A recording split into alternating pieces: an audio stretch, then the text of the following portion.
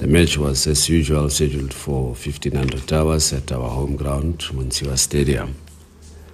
The unexpected happened where match officials did not show up for the game, who in this instance is a referee as well as the match commissioner. The two assistant referees were there and made efforts to call the referee, who up until today we are not aware or sure if he was the official scheduled for the game.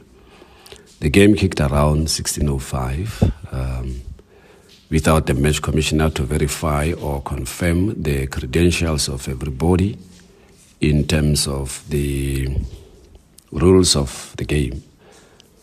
Around 18:15, a certain individual arrived at the field, which to those who were close to him upon his arrival claimed that he was under the influence of alcohol, and he claimed that he will write a report to SAFA following the report that would be submitted to him by the referee who came late.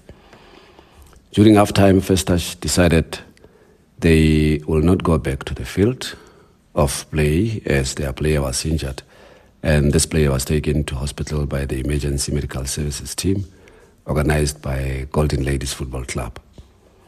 And First Touch claimed that the ambulance took too long to return to the stadium, and therefore they will not continue with the game without the presence of the EMS team.